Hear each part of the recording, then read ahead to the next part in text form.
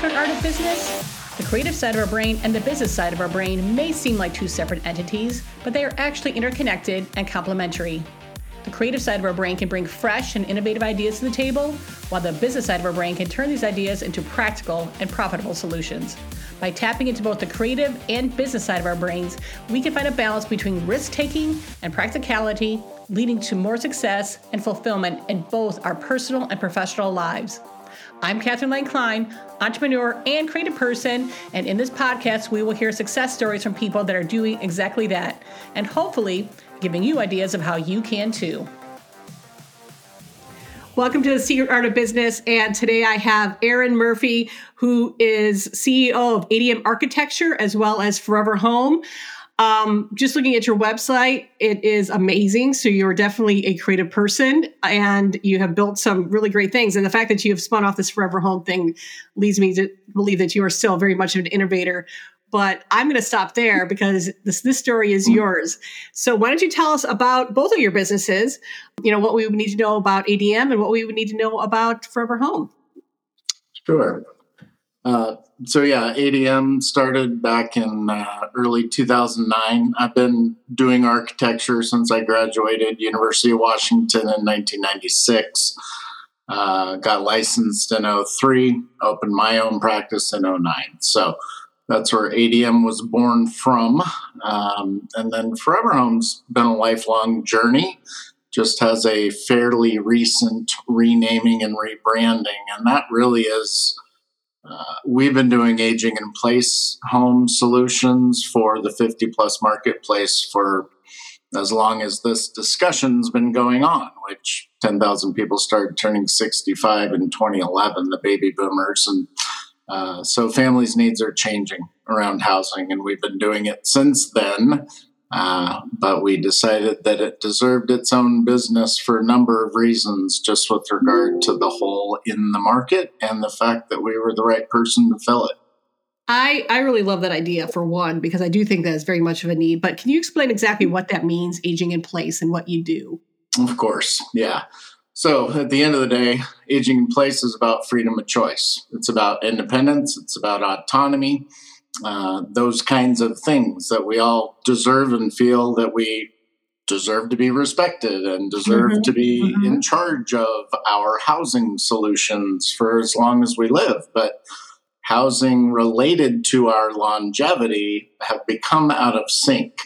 We're still building houses the way we did coming out of World War II with the GI Bill, but our life expectancy has doubled in that amount of time. So what do we need to do different?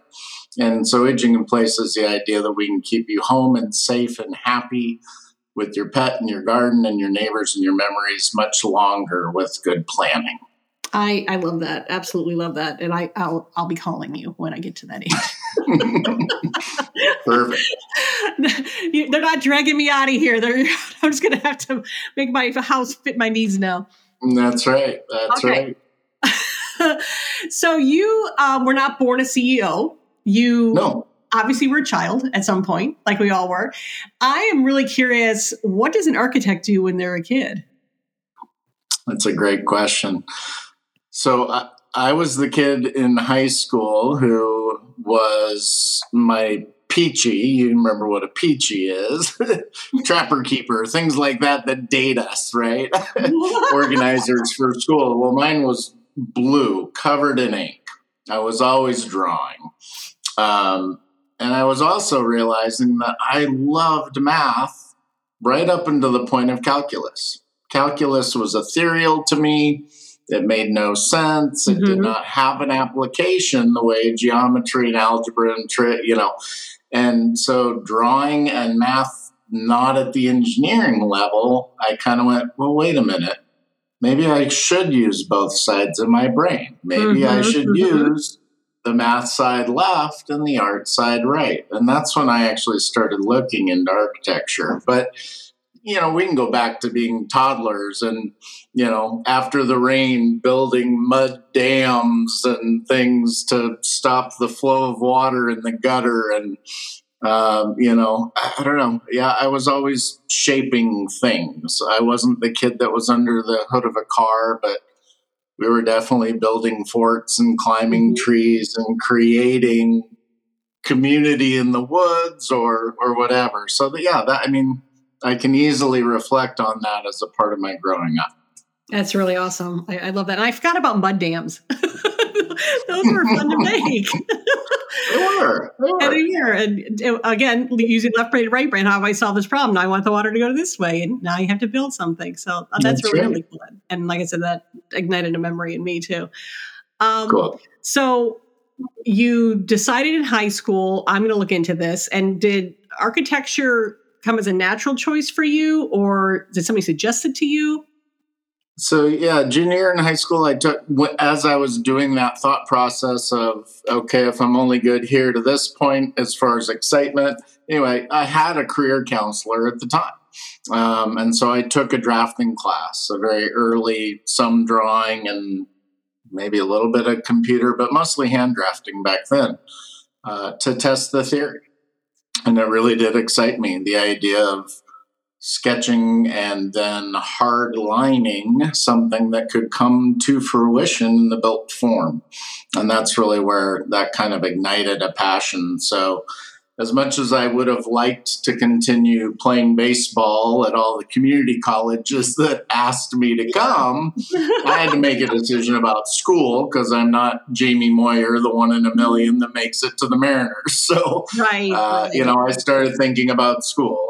And so I chose the University of Washington for school first, and then made baseball and choir and all the other things into hobbies. And, just made that a part of it, which is cool. Yeah. And, and I sang in choir all the way through high school, and music is a fascinating piece of both art and math. Yes. I mean, you can peel apart, a piano song, and it's very mathematical underneath, and the reason things sound good. Exactly. I have to ask, because I have to tell you that architecture does fascinate me. I mean, I am definitely a buff when it comes to you're in a different city and you're like, oh my God, look at the architecture, or look at those stairs, and, things like that. What was the first thing you designed though? Do you remember? Was it a house? That got built or in studio? That got built. You could see it in 3D when it was done. Okay. The first thing I was a part of designing, weirdly, was what we call tilt-up, which is like concrete warehouses and office buildings that were 60,000 square feet in a 2-story building. So where I cut my teeth as a young, on my way to licensed architect, was a firm and eventually we did auto dealerships but I kind of started in the warehouse space and then into the office space and then auto dealerships and things like that. So that was kind of the beginnings of watching something that I drew go vertically into the air. That would be so cool. I mean, that would really be so cool. All right. But then you went residential somewhere along the way. How did you get there? Mm-hmm.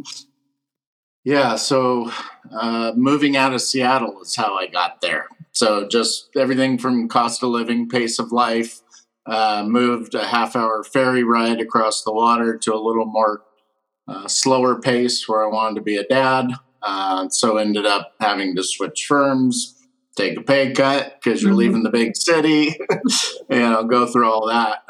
And over here, the bread and butter of a firm typically is residential. So about 2/3 of what we do is residential. We still do office and commercial buildings. My kids get to drive by a bank right on the highway that's 2 stories. You can see it from the road, and they're like, hey, Dad did that. So that's kind of a neat piece over here. But yeah, our bread and butter still is residential. And that's where I got into Aging in Place, being what's my unique sales position? How do I differentiate myself? And I had a grandmother go from 5'9", traveling the world in retirement, playing bridge, playing cards with all her friends, to 5'2", trapped in a hospital bed and didn't know Carl's name. Now, at 23 years old, I didn't really want to know about grandma's hygiene, but I did notice that a split level home built in the 70s didn't do anything for her independence. There's stairs everywhere to everything, laundry, the car, the shower. So anyway, that's where doing residential turned into oh my gosh, this is what I have to do. I have to solve this 50 plus marketplace problem that spec builders don't. That's really, really interesting. So I guess if someone has a split level home, what do you do to make it so they can stay there? There's a number of things, but it's always going to depend on the person. Okay? I've never met an internet plan I didn't change because I ask better questions than Google. Okay. About how you actually live your life. Now, universal design just works better for everybody, whether it's your 4-year-old or your 84-year-old. The rest of the conversation is really about peeling the onion and being compassionate and sensitive and patient enough to unfold truths. Because at the end of the day, all you sell is a dream come true or a pain avoided. If you sell, that's all you sell. Whether you know that or not is another discussion. But so if your goal is to make a dream come true, independence or whatever, or avoid a fear like a fall in assisted living and not being in charge of your solution, then we have to peel that onion. And so the final third or whatever of designing a home, I'm going to ask about your medical history. Did everybody get Parkinson's on your dad's side? Did everybody go deaf on your mom's side? We need to know that. And then we'll incorporate occupational therapists when it makes sense to do so. Because I know where grab bars go according to a law. But the OT knows where a grab bar goes according to, are they left side strong? Are they upper body strong? Are they leg right? I don't know that stuff. So I like bringing more people. I think it's more brains, more better, right? Better solution. I think that's absolutely brilliant. I mean, I really do. Because the minute you said, I know where it needs to go, technically, legally, that's not always the answer. And it's something I never thought of because you would think there'd be a lot of research behind that, but everybody is different, crazy thought. And you're addressing that. When I present on stage, and that's how I've gotten to become synonymous on the Forever Home and Aging in Place side in our Tri-County area, the second slide is from the Guinness Book of World Records, and it's the shortest guy in the world and the tallest guy in the world. I mean, it's like 2'3" and 8'11" or something, right?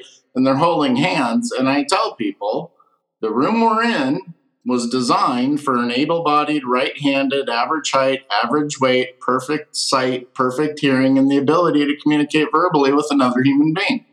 Is that you? Is it everyone you know? Is it everyone you want to come to Christmas? That's really what we're discussing. Okay, if you don't want to talk about getting older, let's talk about visitability. Yeah. That's, like I said, that is really, really brilliant. And, the fact that you just kept reinventing, kind of came up with this whole idea is very, not only rewarding, but very brilliant. I love it. So I guess my next question is, I mean, you are doing, that's a very creative thing, and clearly you have demonstrated that, but is there anything that you do that's like pure creative, like what you used to do? Like, are you still building mud dams, or are you, still filling up notebooks full of paper? Do you find yourself doodling a lot, or what are you still doing that kind of gets you kind of out of your day-to-day creativity, I guess, into something that might be a little more, I mean, how about even baseball? Do you still get to do any of that? Yeah, no, that's a good question. So one of the ways, I like to give back, and I tend to be philanthropic in nature when it comes to social cause, et cetera. So I get to give back with Rotary. I get to give back as a coach, coaching baseball we've coached most of our kids for most of their young lives. They're all teenagers now. There's 4 of them. If you'd like one, we have extra. But I'm trying to relearn guitar. And that definitely is one creative solution. The other thing I find myself doing when I need relativity and when I need perspective, I'll drive to the beach and I'll write poetry. Oh, wow. I love that. And I never just, well, I did. I journaled during the teen angst years. But yeah, writing for me always kind of came in the form of poetry. And so I will tend to keep a book that is just blank page with a pen.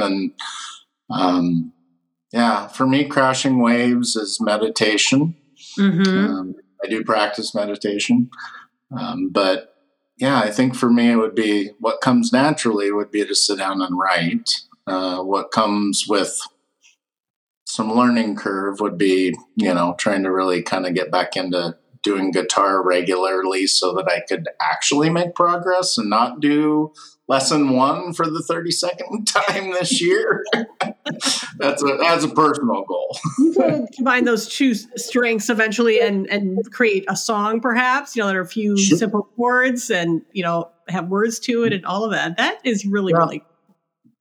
People always told me, they go, you can play guitar like a 9th grader if you can sing, because they won't even notice. I'm like, oh yeah, I'm going to bank on that. That sounds promising.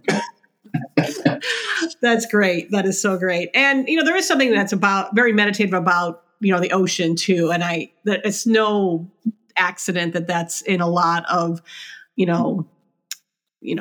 background noise for meditation, and people go to the beach, or they're drawn to the beach, is probably a better term, just because it gets you right onto that right side and you're not thinking like you normally do. You're not around the white noise on the phones and the what have you. It is just hard-hitting nature, which is awesome. Yeah, and for me too, I think it really is relativity. It's, gosh, if I went away, the earth would keep rotating and the next wave would come. It helps remind me of my insignificance, which is grounding to me. I would agree. I think nature is very good at that, to remind us of, kind of what's important and what we think is important, are two completely different things. But I will say this, what the work that you're doing is stuff that changes people's lives. You are bringing them a great quality of life as a result. So it's very admirable work. It's probably a little bit of fun too, but I would have to think that's rewarding to a certain degree. Yeah. And I knew that going into architecture, period, that I felt like this was an opportunity to make dreams come true, right? Now, a commercial building is a different kind of dream than a home building is, but they're both somebody's pursuit, and we're helping them get there. On the Forever Home side, on the aging in place side of things, that's absolutely true. And I've been doing that for 15 years as far as speaking on stage and educating, B2C to the consumer at the trade show, at the Rotary, but eventually we end up at the state something or other show. And then eventually I end up with the owner of aginginplace.com and the first guy to ever do a remodel for a disabled person, who actually right now, Louis Tenenbaum has a bill on the House floor at Capitol Hill trying to get tax break type incentives for making our homes safer. So eventually you kind of end up in that space, and it's all fulfilling. And I don't mind the mic and the stage. That's the closet choir boy in me, and I'll go karaoke with you anytime. But right, but that's kind of unique. Most people are scared to death of public speaking, and I'm not.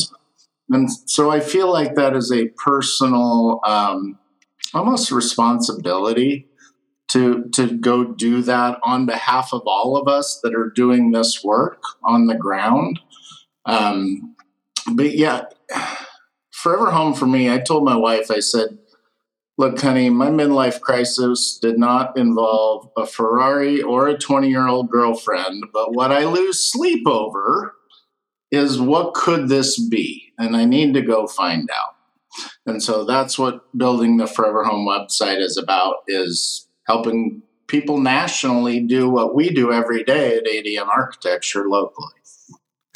Well, you're not only a visionary, but you are incredibly innovative. I'm just really kind of blown away what you've been able to accomplish in what a relatively short period of time. I have to ask though, because I want people to be able to get a hold of you as well, if need be. Do you mostly work regionally and then you educate people nationally, or are you able to do work nationally?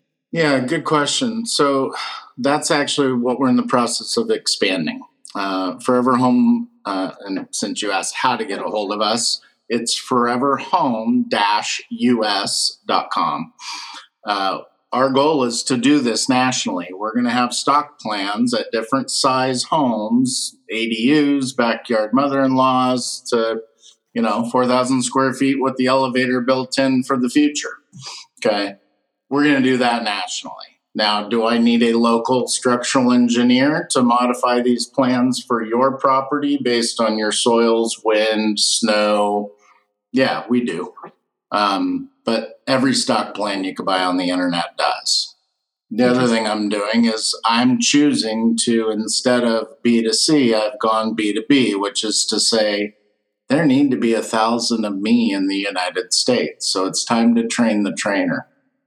So we're actually doing business coaching for people that have some of these baseline certifications that are 3-day, CAPS course or a CLIP course or a SRES for real estate agents, or a CSA, Certified Senior Advisor. Anybody that's in these industries knows what those are. And we're trying to say, okay, that's a great introduction, but it's 3 days. I wouldn't let you in my mom's house to design her future. I've been doing this for 15 years, not 3 days. Let's train the trainer. Let's teach small business how to make this a new revenue stream, because the opportunity is insane with regard to the chunk of our population and our new future of longevity with tech and medical advance. 100%. Absolutely. How exciting. I'm very excited for you. This is great. This is really, really great. You're sweet. Thank you. I really appreciate you coming on and sharing your story. Showing that, stay creative, even if you're going to the beach to write poetry or whatever, because it's important. It's important because I don't think you would be as innovative if you didn't really honor that side of you. So it's really wonderful. It's a good point. And I actually said that to my father, who's 73 and sold his third business to retire. I said to him, I go, it is so hard. It doesn't even work in my brain wiring. But all the truth medically is there. All the data is there.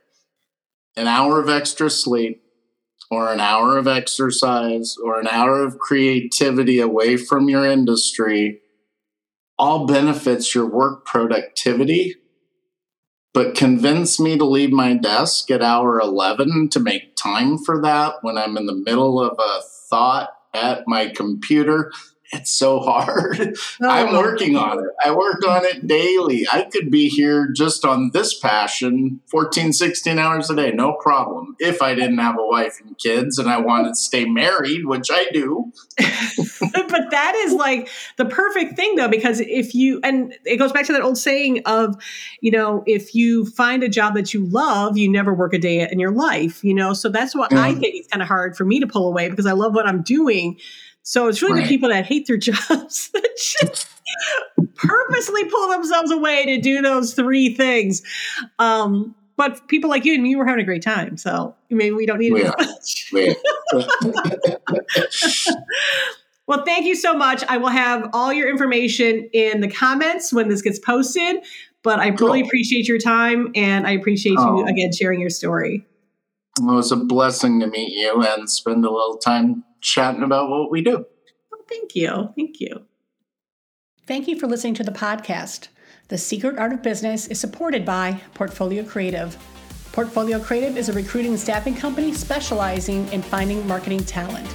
Go to portfoliocreative.com to get started in finding your next marketing person or your next job.